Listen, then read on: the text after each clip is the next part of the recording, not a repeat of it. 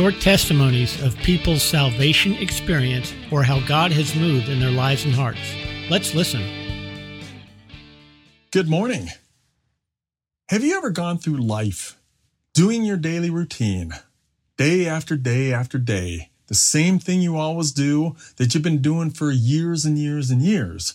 You've done 100,000 times. But one day you find yourself frozen in time in a particular situation. This is David Pittman in Arvada, Colorado.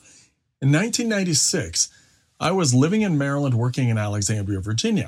And routinely after work, I would go to the health club and I would work out, riding the stationary bicycle and go sit in the jacuzzi and just relax. Well, I met a young lady and we connected. And one night I decided we got together and had supper down along the Potomac River across from Washington, D.C., at a seafood place. Afterwards, we went back to her home and just were chit-chatting. And it was about 1 o'clock. I decided, okay, it's time to go home. So I drove out of her neighborhood and I'm at the traffic light facing the main road. And I'm sitting there and I'm not reacting. I'm not moving. I'm just staring at a green light. Next thing you know, zoom! This car goes shooting through the intersection, what seemed like 60 miles an hour. And that moment, all of a sudden, I woke up out of that trance.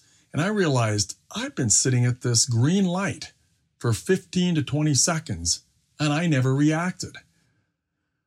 So now I turn and start driving home. And at that moment, I started realizing, my goodness, God totally took control of my thought process in that moment and said, you're not moving. I'm not giving you the ability to do what you routinely would do because there is a calamitous danger that is about to happen if you do what you routinely would do. God protected me in that moment from what probably would have been certain death in an auto accident at 1 a.m. in the morning. And I'm here today talking with you, not knowing if that's true, but just believing that I was protected from routine because God has a greater purpose in my life.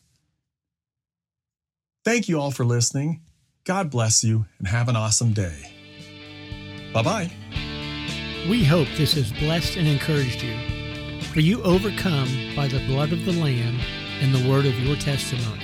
So, what's your story?